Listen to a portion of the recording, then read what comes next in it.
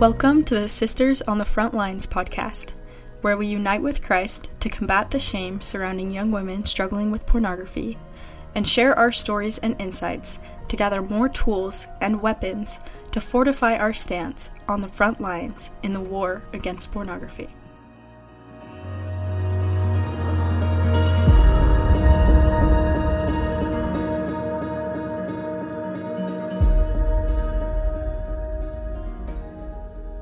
Alright, welcome. I am so excited for this episode. Today I am joined with one of my good lifelong friends. Her name is Savannah, and we've been friends, how long? It's been long. Since middle school. Middle school, yeah. I don't know. We've seen each other in the worst of times, aka middle school.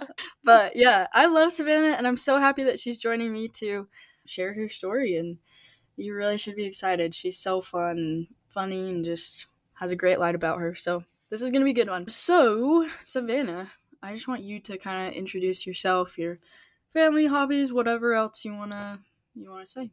Okay. Hi, I'm Savannah. I'm 19. I'm currently going to USU. I'm majoring in HDFS with the hopes of becoming an occupational therapist. I really don't have a lot of hobbies, unless you count hanging out with friends as a hobby. I'm a boring person, but that's okay. That's a lie. Oh, no. I think you need to give yourself more credit, but okay. Okay, yeah. I like to read books. Books are There good. You go. Yep. Yeah. I mean, I grew up with my brother, my mom, and my dad. Logan, my brother, just got married. I like his wife a lot more than I like him. I don't know. I love it. Okay, well, yeah, Savannah's awesome. She loves Jesus, and I love Jesus, and so it works out. Bro's a homie. A bro is a homie. So, okay. So I actually want to start this off a little bit differently. I'm not going to just off the bat ask Savannah about her story, because I want to talk about a phone call that we had last night, because I had been talking about like having her on this for a while, and I finally was like, okay, like I feel ready now, like I've got all the technical issues worked out. Are you ready to come on? So I guess, Savannah, like what were your feelings about that, and what happened after that? Okay, so like you first texted me and you're like, hey, would you actually want to be on the podcast? And I panicked a little bit, and basically my thoughts were just like, my story isn't as good as everyone else's. I'm not as progressed as other people. I feel like I have no right to share any advice, I guess. That's fair. And I basically told her, I was like, well, actually, do you want to go through, like, I'm curious to what, like, you remember, or like what you felt from what we talked about from the phone call? Yeah. Okay. Well, basically, we kind of talked about how, like, Satan is so smart. Dude has, like, a PhD in being awful. But a lot of these things, like, ever since we started talking about the podcast, I can see him working harder in my life in just the little things. And I feel like this is just another example of him working harder. I don't know. Yeah. It's so true. Yeah. It's so true. And it's because he knows, like, what goodness is about to come out of this. Because not only, I mean, I'm totally speaking from experience, but, like, once you get that out of the gate and you tell your story for the first time, it's just like, wow, so many doors being opened. And so, anyway, I'm so happy that you made it here, and I'm so happy that we are about to kick Satan's butt. I'm happy to be here. So let's get into it, and I kind of want to do more of a discussion. And so I guess just start off with your story, and then we can, like, bounce off questions along the way. Okay, so I started viewing pornography when I was about 13, and I still fight with it now. I fight with it more in the sense of how to not view it rather than finding ways to view it. Mm-hmm. So it's a different fight. It's a better fight, I guess. Yeah. And then I talked to my bishop around the age of 14 or 15, and it wasn't a good or bad experience. So I don't do with that information what you will. It was just, it was mid. I'm curious, why wasn't it a good or bad? Like, walk me through, like, when you first decided to go, like, what made you first decide to go see the bishop? And then what was that experience like talking to him? Okay, so this is actually such like a vivid memory for me. Okay. Is I was sitting in a seminary class. We were talking about the atonement and that whole process. And he's like, I feel like there are some of you in here that need to confess to the bishop. And like, if you're not ready, that's okay. But I Wow. want to give you the challenge of talking to your bishop. And then he told us some of his experiences from when he was in the bishopric. And people, like, the second they leave his office after talking to him, they just get an overwhelming, or he gets an overwhelming sense of like, oh my gosh, I have nothing but love for that person for coming to me. Like, they're amazing. And then I was talking to someone else, and they had the overwhelming feeling of just like, you are forgiven, like so strong. And I wanted nothing more in my life to feel that. So, That's so yeah, cool. So then was it like that same day that you were like, "Hey Bishop, like we need to meet." absolutely not.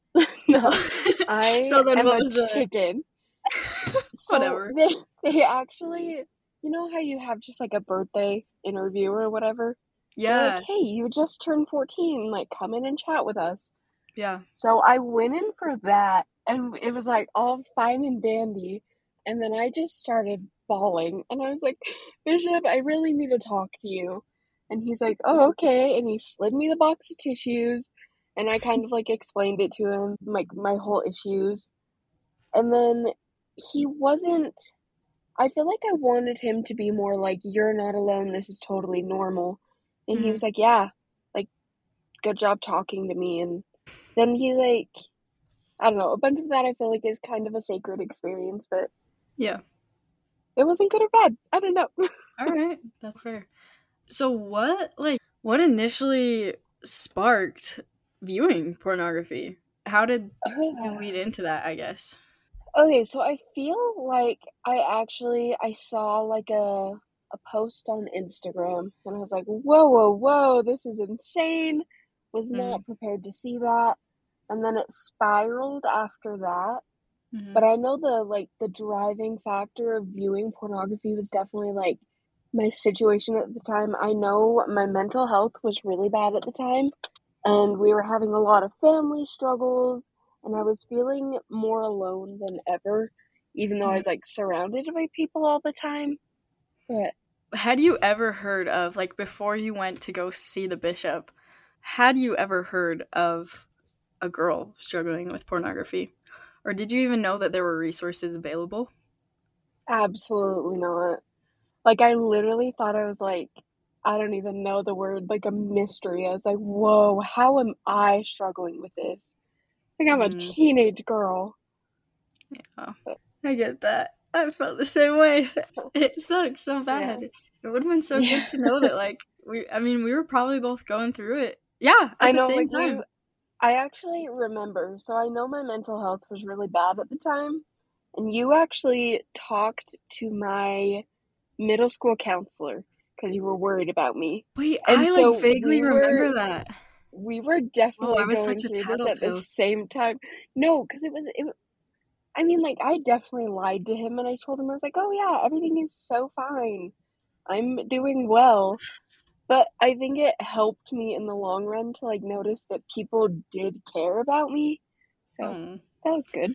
That's good. I'm glad. I actually that's weird that you bring that up because I don't know why, but I thought of that the other day.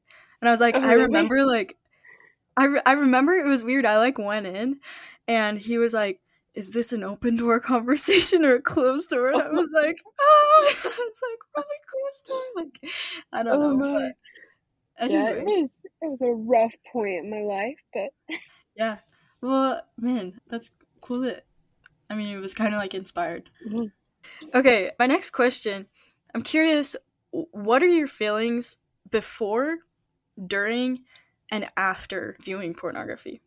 Okay, so before I would view pornography, it felt more like I felt sneaky. I felt very sneaky about it. Like I knew I wasn't doing something right, but the feeling I knew I would get was going to be worth it, I guess. Hmm. So that was before. And And then during, sorry, were you like, would you say you're like conscious or like all there, I guess? Like what does that look like before? no, so that actually leads into my next one is Okay. during, I felt completely numb. I don't feel like I could tell you one single experience because all of it is just numb. I didn't have a ton of emotions, and I was just like going with the flow. Even if I didn't necessarily want to view porn, I was like, I'm here already. Like, I'm just going with it. Yeah, like you're kind of not in control, and it like that Yeah. is controlling you. I felt the same way. And I remember like towards when I started like getting help, but like right before, I remember there would be times like you have that routine of like you go, I don't know where it was for you, but like I go like lock the bathroom door or whatever, like Hmm. you have that routine, and it's like, okay, well, as soon as I go in and lock that bathroom door, actually, like before, like it's kind of decided that like that's what's gonna happen. And I Yeah. remember there was one time I was like locking the bathroom door, and so I was like looking away from my phone, and I had like this moment of consciousness of like, I don't even want to be doing this, and it was weird because I had never had that before. But then, I mean, that time it was just like, no, like sucked back in. But having that moment of consciousness was huge to actually make me realize, wait, I want this out of my life. And I know that there's Hmm. so many better things on the other side. So anyway, that was your back to your like before, during, and after. So I think you were at during, and then we're going into after. Yeah, so during, along with what you just said, like it's kind of a scary feeling too, to just be completely out of control. You're not deciding whether you want to do it or not. You're just going with it. Yeah. Yeah, scary feeling. And then after, I think I felt relieved that it was over. Like I was like, okay, Mhm. I did what I was planning to do. And that was definitely like towards the beginning of my story, and then towards the end after was very like, oh my gosh, I'm the worst person in the world. No one is more broken than me. I don't know. And Wait, then so I just remember feeling sorry. sorry. I'm just like clarifying. Did you say like at the beginning of when you started viewing pornography, like in general, you would feel the feelings of like, okay, well, I did that, and then it slowly shifted into more shame? Is that what you're saying? Yeah. Okay. So I guess like just towards the beginning, so like around the age I was 13 when it first started, I had the feelings of like, yes, I got that over with. That's what I came here to do. Like Huh. my task is complete. And then as I progress more towards like my age now, maybe even a little bit younger, it's definitely evolved into more shame. And I know what I was doing was wrong, but it felt worth it. Hmm. That's interesting. So, do you have anything else to add on like the afterwards part? Oh, yeah, okay. And then after, I know I was really irritable and like shut off. Oh, So okay. I know Mhm. after it happened, I feel like my family members could ask me any sort of question, and I just felt snappy. And if I was shut off, I felt like I was just observing life. I Mhm. wasn't actually living life. I was just an after fact. I was just living. I don't know. Mhm. Yeah, that's like just super out of it and like don't feel like, yeah, I get it. Yeah. I get that feeling. So you talk about how your mindset afterwards. At the beginning, it was like, okay, came and did what I came here to do. Like task is accomplished, task is finished. And it was more of like, I'm not trying to put words in your mouth, but more of a neutral type of thing. And then it slowly progressed into more of a negative and shame-filled thing. And so why do you think that happened? And what was the time period that shift happened? Because that's super interesting to me, because I don't know, I don't think I've like heard it like that before. Yeah, okay. So I think it definitely turned into a more like shame thing as I grew in the gospel more. Huh. Because I feel like before it was like, I'm not that strong in the gospel, anyways, it doesn't really matter. Hmm. And then as I grew in the gospel more, I'm like, oh crap, this like isn't a good thing, But I was like, I'm too far in now. There's no way that I can be saved at this stage. Mm, yeah. On the timeline when that happened, I don't know, that was probably 17-ish. Okay. Okay. And then it just progressively got more like shameful and this needs to end. This needs to be done. Gotcha. So, I mean, obviously, like, we're both still in our, like, our stories don't just end as soon as we do this podcast, you know? Yeah. But where are you at now? And what's your view on that? And how do you approach trials like that? Like, are you more graceful towards yourself? Are you putting more shame on yourself? What does that look like now? I think I am more graceful with myself, but that hasn't started until like I think when I started talking to you, honestly. Because to understand that other people are going through it made me feel like my emotions aren't one of a kind. Other people feel this shame too. Mm-hmm. So now I definitely give myself more grace, and if a temptation does come up, I have other ways to somewhat distract myself. Mm-hmm. Like yesterday, I felt like Satan was working real hard on me, and so I was like, okay, like, nope, we're not doing this. I'm not in the mood. And so I was like, okay, I'm gonna go paint my nails. I'm gonna Mm-hmm. paint my nails and listen to some T Swifty and just like, I'm done. I got it. It's There you go. okay. That's so cool. And did Yeah. it did that work for you? Like, do you feel like that was like suppressing the temptation, or it was just more like, okay, here's what's happening right now. Here's what I'm gonna do about it. Like, what is that like? I think I like acknowledge the temptation. I'm like, okay, I get why I'm feeling this way, Uh-huh. but there are other ways that I can get past this feeling, I guess. Yeah. And it definitely did work because my nails are now blue and sparkly, Boom. and I listened to an entire album. So, So yeah, what more could you ask for? yeah. Okay, so how would you say that your relationship with Christ has grown and progressed and changed over time? It definitely hasn't been like a linear progress. I've definitely had up and downs, but lately it's been going up more than it's been going down, which is a really good feeling. I was actually in the bishop's office the other day, just like renewing my temple recommend, whatever. And there's the question, like, are there any things that need to be discussed with the bishop, or however he phrases it? I don't remember. Mm-hmm. And I could confidently, without shame, say no. And it was such a good feeling of like, oh my gosh, I'm making it. I'm doing it. And Mm-hmm. it was such a good feeling to the point that I actually like I called Maddie and I was like crying. It was great. It's like the best phone call ever. Oh, that's so cool. That's so cool to see how much you've grown. Okay.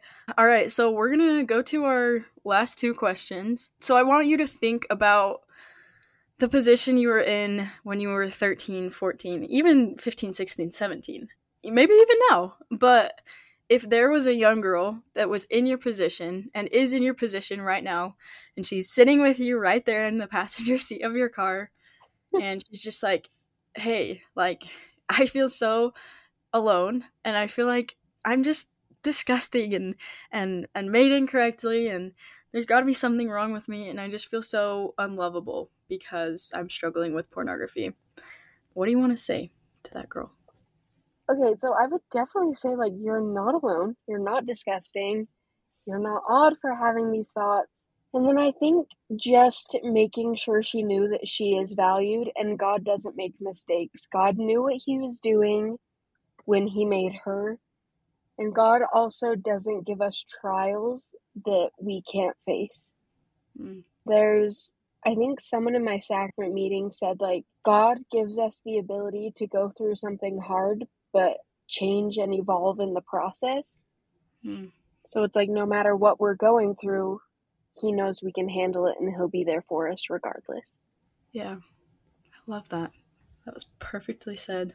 Um, okay, last question. What keeps you on the front lines in the war against pornography? And feel free to share any scriptures or quotes that have helped you with that. Okay, yeah. So what keeps me on the front lines is honestly like thinking about the future.